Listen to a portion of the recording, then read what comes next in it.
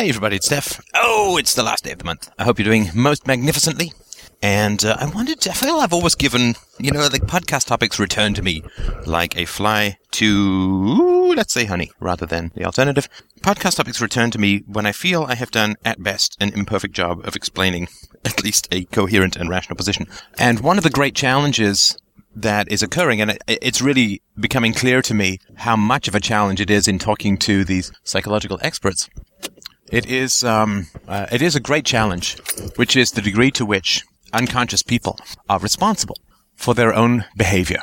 And this is a real challenge. It's a real challenge. And I've given some answers to that before, particularly if you want to do a search. It's in the fourth feed for The Machine of Evil. I think I took 2 swings at that. It's one of the few podcast topics I've repeated twice. But I will repeat it here because I have another way of looking at it that I hope will make some sense. Now, why is this important? Well, it's important because we want to be just in our moral evaluations of ourselves and of others.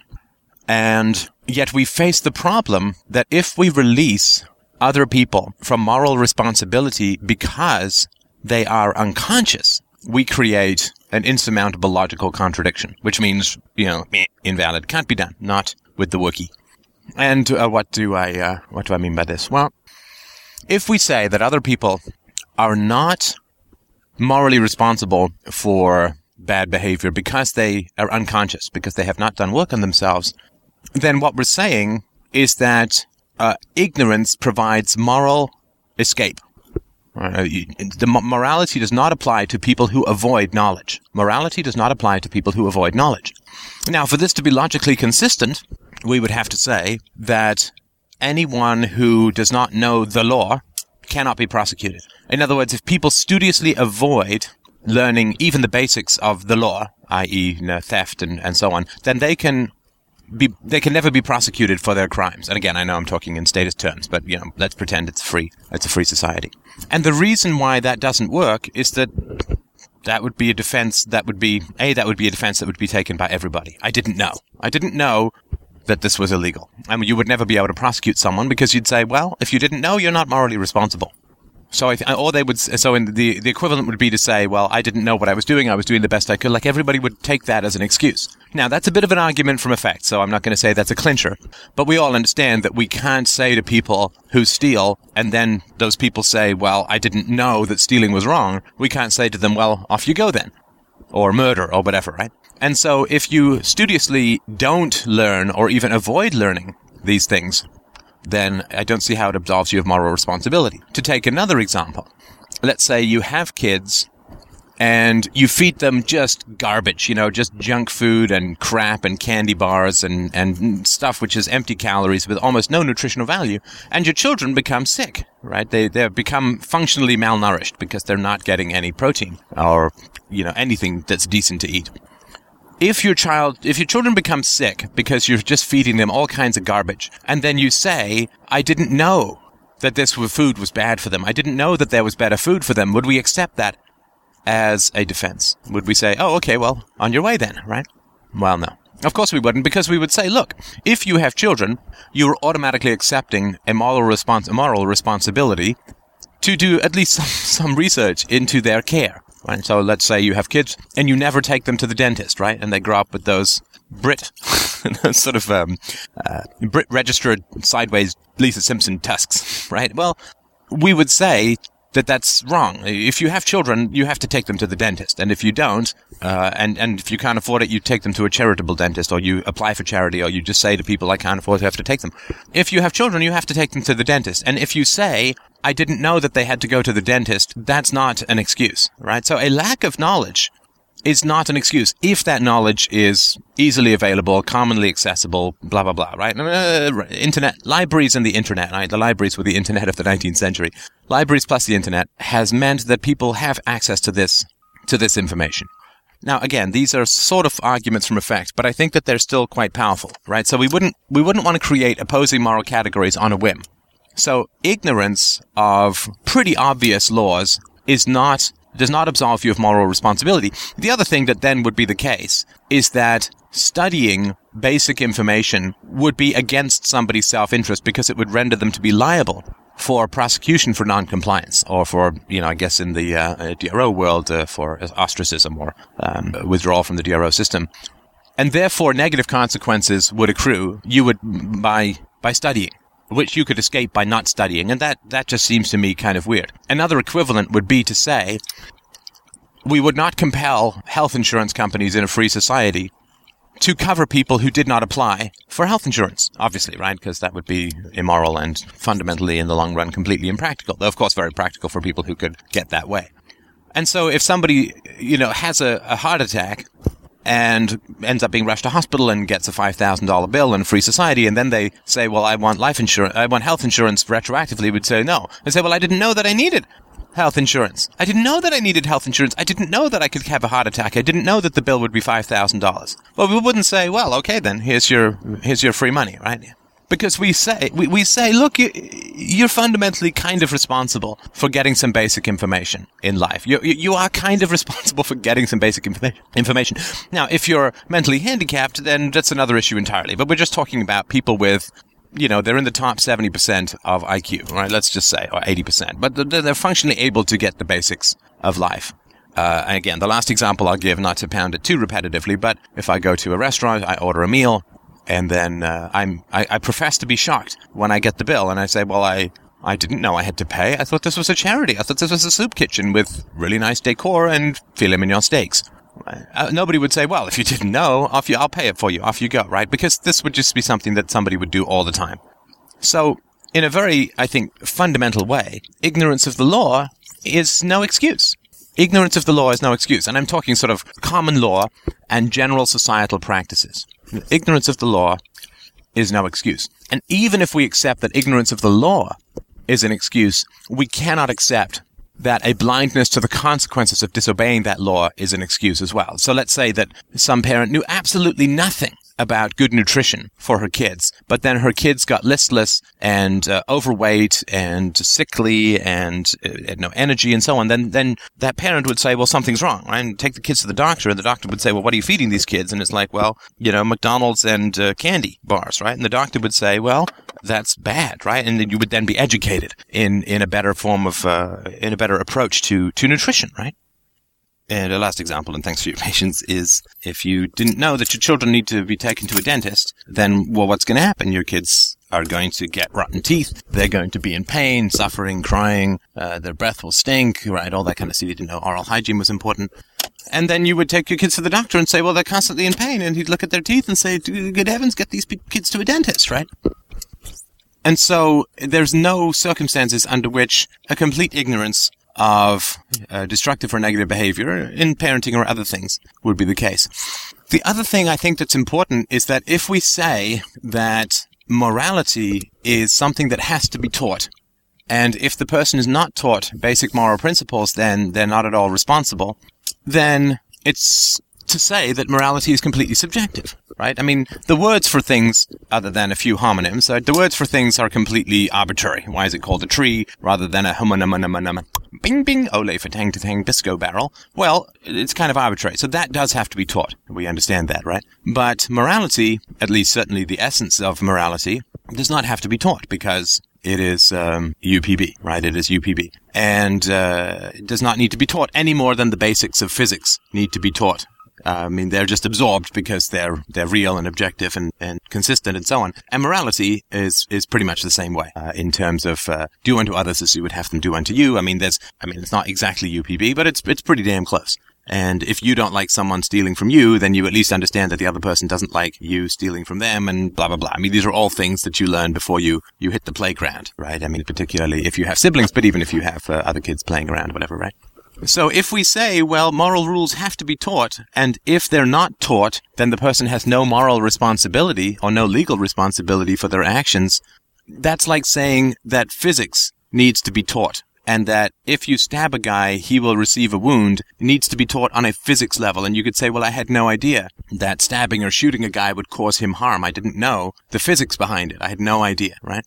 Well, that's just a plea of insanity, right? That's not a plea that could be accepted, right? I pointed a gun at a guy, pulled the trigger. I had no idea that a bullet was going to come out, was going to travel at a high trajectory, and was going to splatter his flesh all over the back wall. I had no idea. that that was going to occur at a physical level. Well, that doesn't work, right? I mean, that doesn't work at all. If you can formulate the argument that you didn't know, then you're competent enough to know. So there is a certain amount just of, you can't. You can't. I mean, if there's some local custom that you do a triple shimmy every time you enter a particular temple, and I'm new to that country, I could be absolved, of course, of not knowing that particular custom. But that's not morality. That's not, the basics of morality. And so moral responsibility cannot be evaded simply through evading knowledge or evading the consequences of a lack of knowledge, right? So if you're a parent and you're abusive, then your children are going to be unhappy. You, of course, are going to be shocked and appalled if they apply your behavior either back to yourself or to other people, right? To other children. And therefore, you can know that it's a violation of UPB and it's a violation of do unto others as you would have them do unto you. And so you are aware of all of these realities. And so you cannot rationally claim to not be morally responsible for this. And people say, well, but it's unconscious, right? They're just acting out their own stuff, this, that, and the other. Well, I don't think that's a very good argument. I think it would be a good argument at the end of the 19th century and maybe even at the beginning of the 20th century, but I don't think it's a very good argument now. And I think there's some very, very good reasons for that. And let's talk about those. So before we get to the truly clinching argument as to why this is an invalid position to claim unconsciousness or ignorance as a motive or as an excuse for immoral behavior or bad behavior, the discovery of the unconscious goes back to the late 19th century. Freud, I think, was writing in the 1880s, 1890s, something like that. So it's quite a long time. And I think that it's hard, if not impossible, for any reasonably educated person, by that I mean any person from the first world, to say that they had no idea that there was such a thing as an unconscious or contrary motives. And also, I think it's really impossible for people to say that they've never heard of such a thing as the cycle of violence, i.e., if you were abused as a child, you have a higher likelihood of abusing your own children. That is just part of the common vernacular. You know, it's somewhere between the earth is round and quantum physics, leaning more towards the earth is round. It is popularly reinforced in culture, in songs, in movies. The weird guy always has a disturbed background, and it is the violent guy, if he ever talks about his history, will always talk about being beaten up. Even in Desperate Housewives recently, there was a stripper who talked about being violently beaten by her mother as a child. Like when you have dysfunctional people and they talk about their past, it is always the same thing. It is embedded in popular culture. I mean, just think of the movie Psycho, right? He's, Norman Bates is a psycho killer, and he has a slightly twisted relationship with his mother. Spoiler. So this goes back decades and decades. Novels, you can see the same sort of thing occurring. And to some degree, Turgenev got it better than Dostoevsky. Dostoevsky has Raskolnikov come from a loving family who then is strangely overcome by twisted ideas to the point of murder. It's not really valid. He would have had a susceptibility to these twisted ideas because of an abusive upbringing, and we know this is pretty much for certain because Dostoevsky was unable to overcome his own pathologies in the same way that after Freud betrayed the children by transferring legitimate complaints of sexual abuse into fantasies of desired paternal and maternal rape with the Electra and Oedipus complexes, he was then unable to overcome his own addictions, such as cigar smoking, to the point where cancer ate out his jaw and his cheek, and he died in extreme pain and misery, and was forced into the rather pathetic, though, I mean, I have sympathy, but pathetic explanation that sometimes a cigar is just a cigar. In other words, the unconscious motives for other people's bad habits are very important, but for my own bad habits, it's just a cigar, which of course is not true, and was sexually abused and did not deal with it, and so betrayed not only his patients, but his own history of sexual abuse by transferring it into these irrational drives for sex with the opposite, or desires for sex with the opposite sex parent. So. But the unconscious, the cycle of violence, psychology as a whole has been part of popular culture for many, many years. Why is Shakespeare such a great writer? Shakespeare is such a great writer, particularly in terms of intergenerational conflict, because the psychology is fantastic. The language, of course, is beautiful. The psychology is fantastic. Dostoevsky's studies in pathology are also more fantastic than even he himself, I think, was aware of. Dickens has some weaknesses when it comes to psychology, but also some very penetrating interesting insights. And if you go all the way back to the Greeks, self-knowledge was considered the key. You could not be wise about the world until you were wise about yourself. That the barriers that we have to knowledge of the world occur within the self first, and then in others, and then in the world. So we fix our relationship with ourselves, which then fixes our relationship with others, which then fixes our relationship to the world. But we can't start with the world. So it's really hard to accept. In fact, I would say it's functionally impossible to accept at face value the proposition that somebody was simply, gosh, don't you know, unaware of the need for self-knowledge, say prior to having children, right? So to take an example, if a man comes from a history where his parents tortured animals, and then he goes out, he has a very strong desire to go out and buy animals, well, it's really hard to accept at face value the idea that when he inevitably, if he does lack self-knowledge, he inevitably will end up torturing these animals. It's really hard for him to say, I had no idea that growing up in a house watching my father torture animals would have anything to do with my own desire to own animals and what might happen as a result. I mean, that's really hard to accept as a story. And so, given the generalized knowledge that is talked about, I mean, Oprah talks about psychology all the time. Dr. Phil is on for an hour every day, and I think he's in his, 10th or 11th season.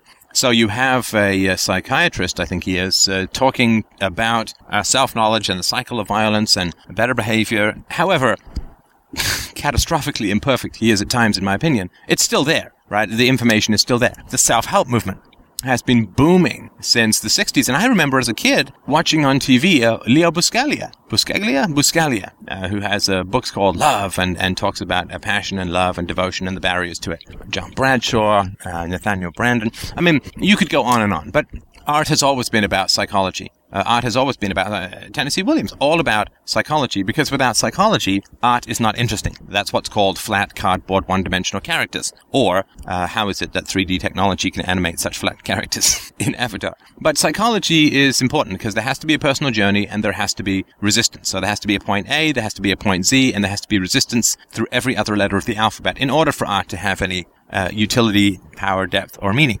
And so because there is a journey and there is a resistance and there is a transformation, this is all about psychology. So since human beings first started telling stories, I mean, think of Aesop's fables, right? Sour grapes. Right? The fox can't get at the grapes beyond the fence, and therefore he says, well, those grapes were really bad. They're sour, right? And this has become a truism. Think of all of the bromides, the cliches that are around, that are floating around psychology. A Stitch in Time Saves Nine, right? It's about focusing on long-term gains versus short-term gains, which is to oppose laziness, delays, procrastination, and so on. This is all about psychology. You wouldn't need A Stitch in Time Saves Nine if people didn't have a resistance to doing things which were wise in the long run. So, psychology, the unconscious, self-knowledge, and the resistance to self-knowledge, the cycle of violence, have been part of a common human culture for thousands of years, have been explicitly pursued and discussed over the past 150 years, have been in the mainstream media. In the mainstream media, not, some guy's blog in Lithuania, in the mainstream media for 30, 40 years, at a bare minimum. And you could go back for women to Simone de Beauvoir's The Second Sex, and so on. And again, we could sort of go into more of the history of the growth of self-knowledge if people are interested. I think it's a fascinating topic, but that's not for this conversation. This conversation, for somebody to claim unawareness of the unconscious and the cycle of violence and resistances to better behavior, is equivalent to me to somebody claiming a complete ignorance of nutrition. I mean, you can't live in this world without gaining some knowledge of nutrition. You just can't. I mean, if you have a TV, if you have a newspaper, it's there. Mental health, depression, talk therapy, even medication, these things are all part of the common culture. They're in newspapers, they're in the nightly news, they are all over the place, in the media, in art, in nonfiction, in news, and so on. So you simply can't claim to be ignorant of these things anymore. And it's been, I would say, 40 or 50 years since people have been legitimately able to claim a lack of knowledge of these things. Now, so since people do have this knowledge that there is a cycle of violence, then they are responsible for that. They're responsible for that. Nobody can claim that they don't know anything about if you had a bad childhood. The odds are much greater that you will end up inflicting abuse upon your own children. People simply can't be unaware of that. And if they are, they're lying. They're lying.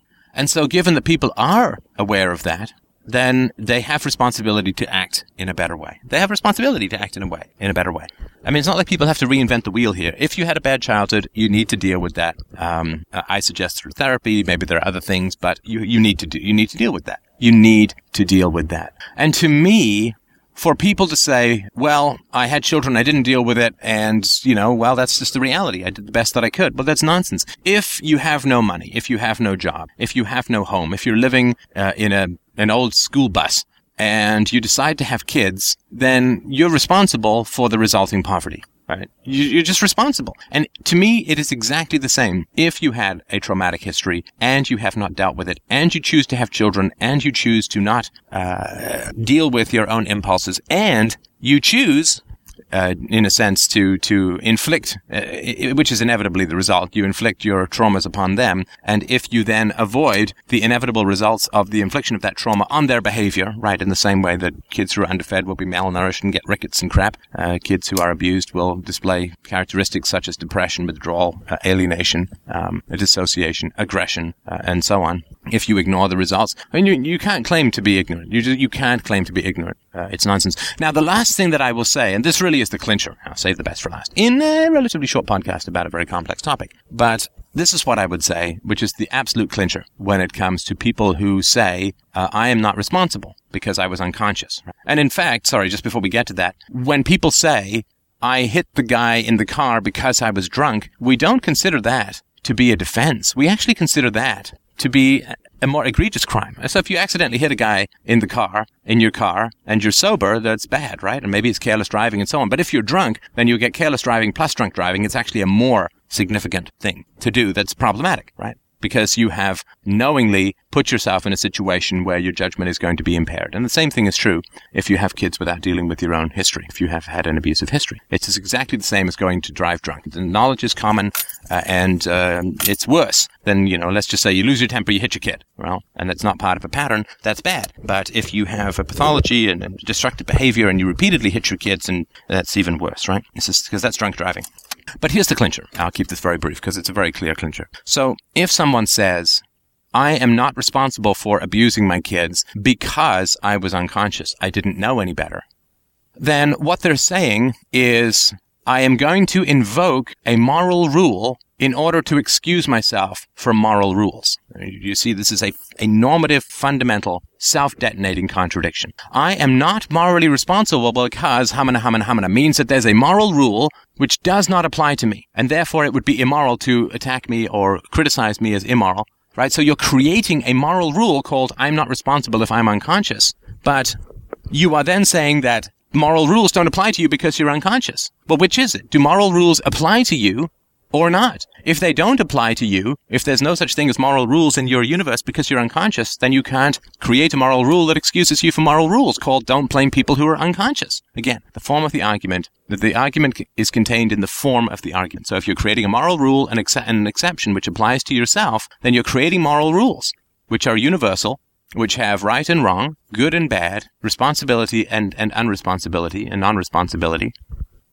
And that's impossible to sustain. You cannot create a moral rule that says I am exempt from moral rules, because you're saying moral rules are then both valid and invalid at the same time. And if you say, well, I'm not responsible because I was unconscious, then the question is, are you unconscious at the moment? And if you're not unconscious at the moment, then you can be conscious of moral rules, and therefore you can't claim unconsciousness as a defense. If you're unconscious in the moment, then no coherent discussion can occur. Right? So the moment that somebody advances a conscious moral rule, they cannot claim that they're exempt from moral rules because they're unconscious, because they're consciously advancing a moral rule. The argument self-detonates before it even leaves the person's lips. And I hope that clarifies my position.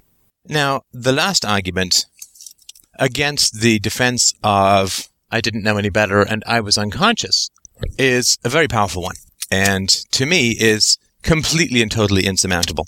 It's the second real clincher. See how I saved the best for last. Anyway, so the unconscious defense clearly has differing degrees, right? I mean, so there's more unconscious and there's less unconscious. Or if you feel that it's black and white, and I don't necessarily feel that it's black and white, you can say that there are times when one is completely unconscious and then there are times when one is not. And we can certainly say that the responsibility is lessened for those who are completely unconscious. I believe that there's some truth in that. in the same way that the responsibility is lessened when somebody is drunk, right? So the responsibility for good driving is lowered when somebody is drunk, clearly, which is why it's so bad to be a drunk driver, because you are a worse driver, and you are not responsible for that. And what I mean by that is, let's say that somebody spiked your coffee with some impossible-to-taste drug that caused you to drive as if you'd had 6 beers, right? Well, if somebody spiked your drink and there was no way for you to know that this had happened, and let's just say it was some drug that you couldn't really detect even as it was running through your system, and you got into a car crash and they tested your blood and they found that you'd been spiked with this impossible-to-detect mystery drug, then clearly you would not be held morally responsible for the resulting crash, right? And again, I know I'm sort of straight, but just for the sake of argument.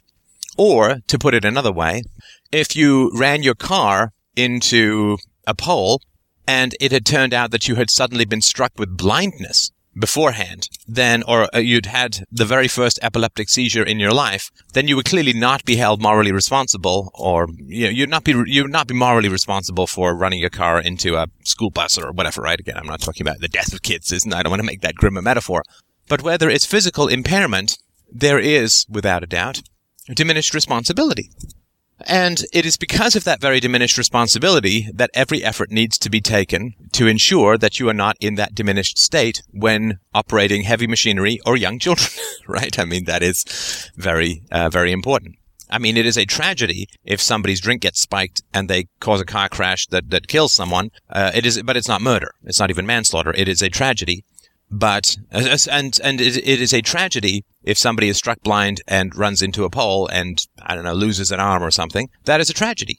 But it's not criminal because they're not in control of their faculties. And so to be unconscious is to have diminished responsibility. And it is because of that very fact that every effort needs to be made to stay conscious, to achieve self-knowledge, right? So if you can look at unconsciousness like a minor fugue state, like you're just totally out of it, dissociated, then what happens is at some point you come back from that fugue state, right? So a fugue state, in more technical language, again, just saying it all out as an amateur, a fugue, psychologically speaking, is when you lose time, right? You lose time, and it can happen for minutes or hours or weeks or months sometimes for people, right? So you wake up, you're in a different town in a cook's uniform, and you're like, what the hell's happened, right? You've no sense of the intervening time.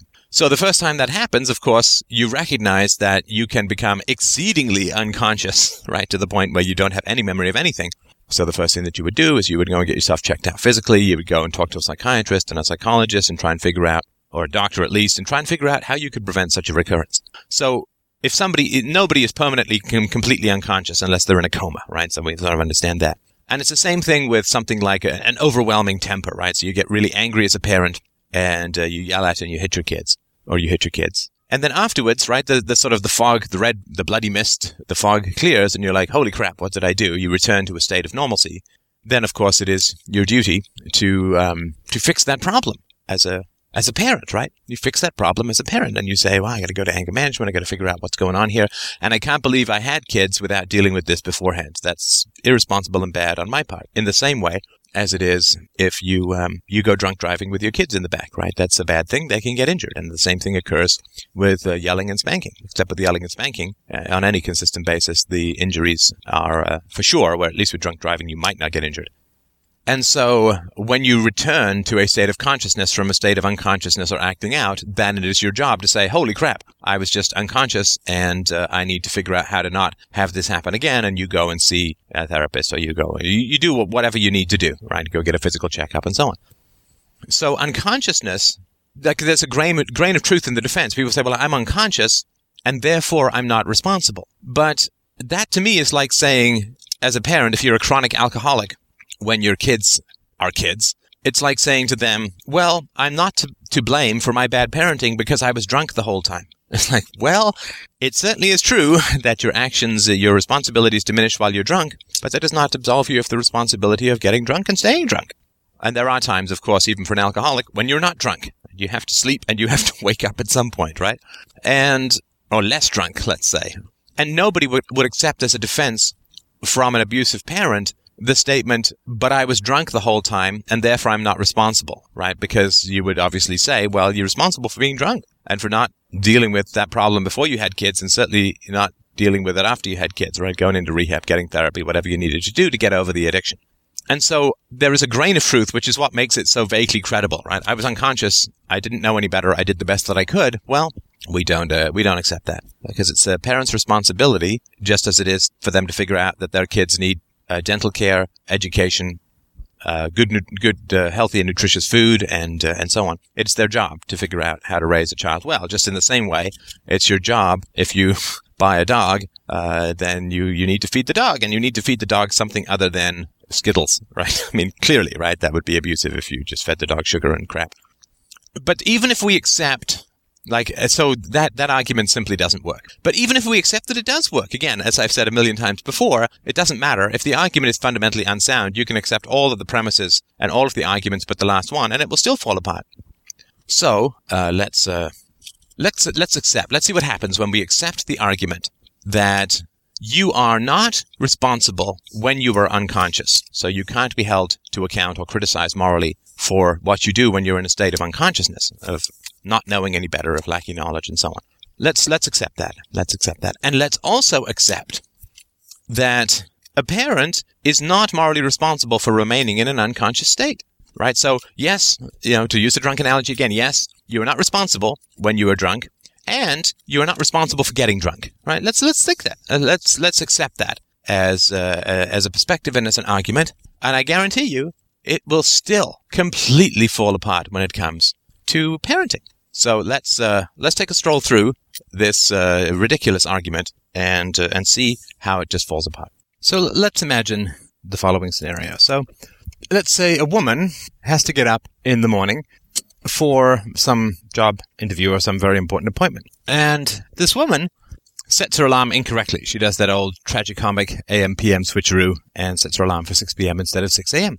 And let's say furthermore that she is caring for her grandfather, who is in the next room and is in a coma.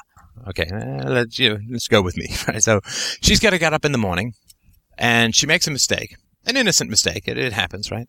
And she sleeps in. And so the alarm does not go off, and she doesn't wake up in time, and she misses her job interview. Now, imagine how bizarre and almost funny, but so bizarre it would be not funny, how bizarre it would be if she rushed into the room next door and began screaming at and berating her grandfather, who is in a coma, for not waking her up. Wouldn't that be just completely bizarre? I mean, how would you even process such a thing? It would make no sense at all. Yelling at somebody in a coma because you yourself have slept in. And let's say sleeping in is an innocent mistake. I'm not saying you should yell at yourself, but let's say that you're not morally responsible for sleeping in because you made a mistake. And mistakes happen, and it's not evil, right? So X happened, you slept in, but you yell at someone and you say to yourself, well, it's no problem that I slept in. I mean, it's a drag, but it's not fundamentally a moral issue. I just slept in. But then you yell at and call your in a coma grandfather a bad man for not coming to wake you up. I mean, that's morally insane. I mean, we can all, I think, understand and appreciate that. And so this is a direct metaphor for parenting, of course. If a parent asserts that unconsciousness is a valid defense against moral judgment, in other words, if the parent says, I may have done things that were not great, but I'm not morally responsible because I was not conscious, then clearly that is a universal rule. And the universal rule is less consciousness equals less moral responsibility. You can't be bad if you're not conscious. Now, I think it's fairly clear to any sane human being, in fact, blindingly obvious to any undefended and rational human being. It is blindingly obvious, of course, that children are always less conscious than adults. Why? Well, they start off as babies, which is a completely unconscious state. A baby has no formal consciousness as an adult would understand it because there's very little neofrontal cortex as yet. No decision-making capacity, no capacity to restrain impulses. They are squalling balls of need and cuddliness. And wonderful that it is so. So clearly, a parent who says unconsciousness is a defense against judgment should never, ever, ever, ever get upset at a baby or a toddler. Now, given that the parent, we assume, has a mature and adult brain, And, of course, what that means is that, they're in their 20s, right? I guess the adult brain finally matures in the mid-20s. And let's assume that the parent is at least in the early to mid-20s. And so what that means is that the adult's functional brain is far superior obviously, infinitely superior in terms of decision-making and the possibility of moral action, infinitely superior to a baby's brain, far superior to a child's brain, superior to a teenager's brain, and still superior to a child's brain who grows up into his or her early 20s. So any parent or caregiver or teacher or priest who uses the unconscious defense says the following sequence. Unconsciousness equals diminished or no moral capacity. And therefore, one cannot morally judge somebody with no moral capacity. And unconsciousness equals diminished moral capacity, or no moral capacity, really is what they say. And therefore, to morally criticize a parent or anyone who claims the defense of doing the best that he or she could under the circumstances and not conscious and didn't know and so on, is the moral equivalent, in this defensive strategy, is the moral equivalent of putting a man on trial for hitting someone in his sleep. We all understand that to hit someone in your sleep, you're not morally responsible because you're having a dream. Now, if you regularly hit people in your sleep and you don't do anything about it, then your moral responsibility starts to grow for not preventing something. But I think anybody who's married or who's slept regularly with someone knows that every now and then you're going to roll over and whack someone in the noggin with a hand or something, and that you're not morally responsible. Nobody's brought up on charges. So if this defense is valid, if it's valid, it's not, of course, but if it is valid, then the parent who uses this defense falls into an insurmountable, logical problem. A logical problem, of course, I'm sure you're aware of it, is this. If diminished capacity means no moral judgment, if it is unjust to morally judge a being of diminished capacity, then it is always unjust for parents to morally criticize their children because those children have, relative to the parent, because of the immature brain, have diminished capacity for moral judgment. At least as diminished a capacity as the unconsciousness defense of the parent. I've just got to run this through again, because it's a challenging one to unravel. If the parent says, I'm not responsible because I had diminished capacity for moral judgment, that defense is only valid if the criticism were never to be advanced in the first place. In other words, we criticize our parents for being destructive or abusive, which means punishing us for, quote, immoral actions. For defining what we're doing as defiant, as rebellious, as disobedient, as disrespectful, as whatever, right? So they morally judge us, they judge us negatively morally, and then they punish us for that. In other words, they're giving us full moral responsibility despite the immaturity of our brains. And so the only reason we would ever morally criticize a parent is if that parent has morally attacked us despite our diminished capacity for moral responsibility and reasoning.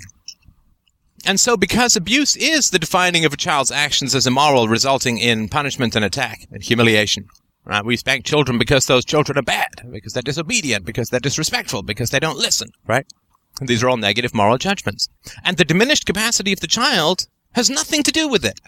In fact, some parents would argue that it is, in fact, the diminished capacity of the child that requires a stringent physical punishment because the children can't reason and therefore they must be punished.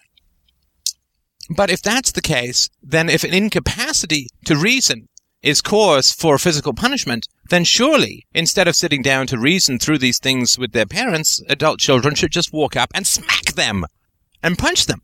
And I'd say, well, I can't reason with you because you claim the unconsciousness defense, which means you're incapable of moral reasoning, which means I must apply physical punishment rather than attempting to negotiate with you.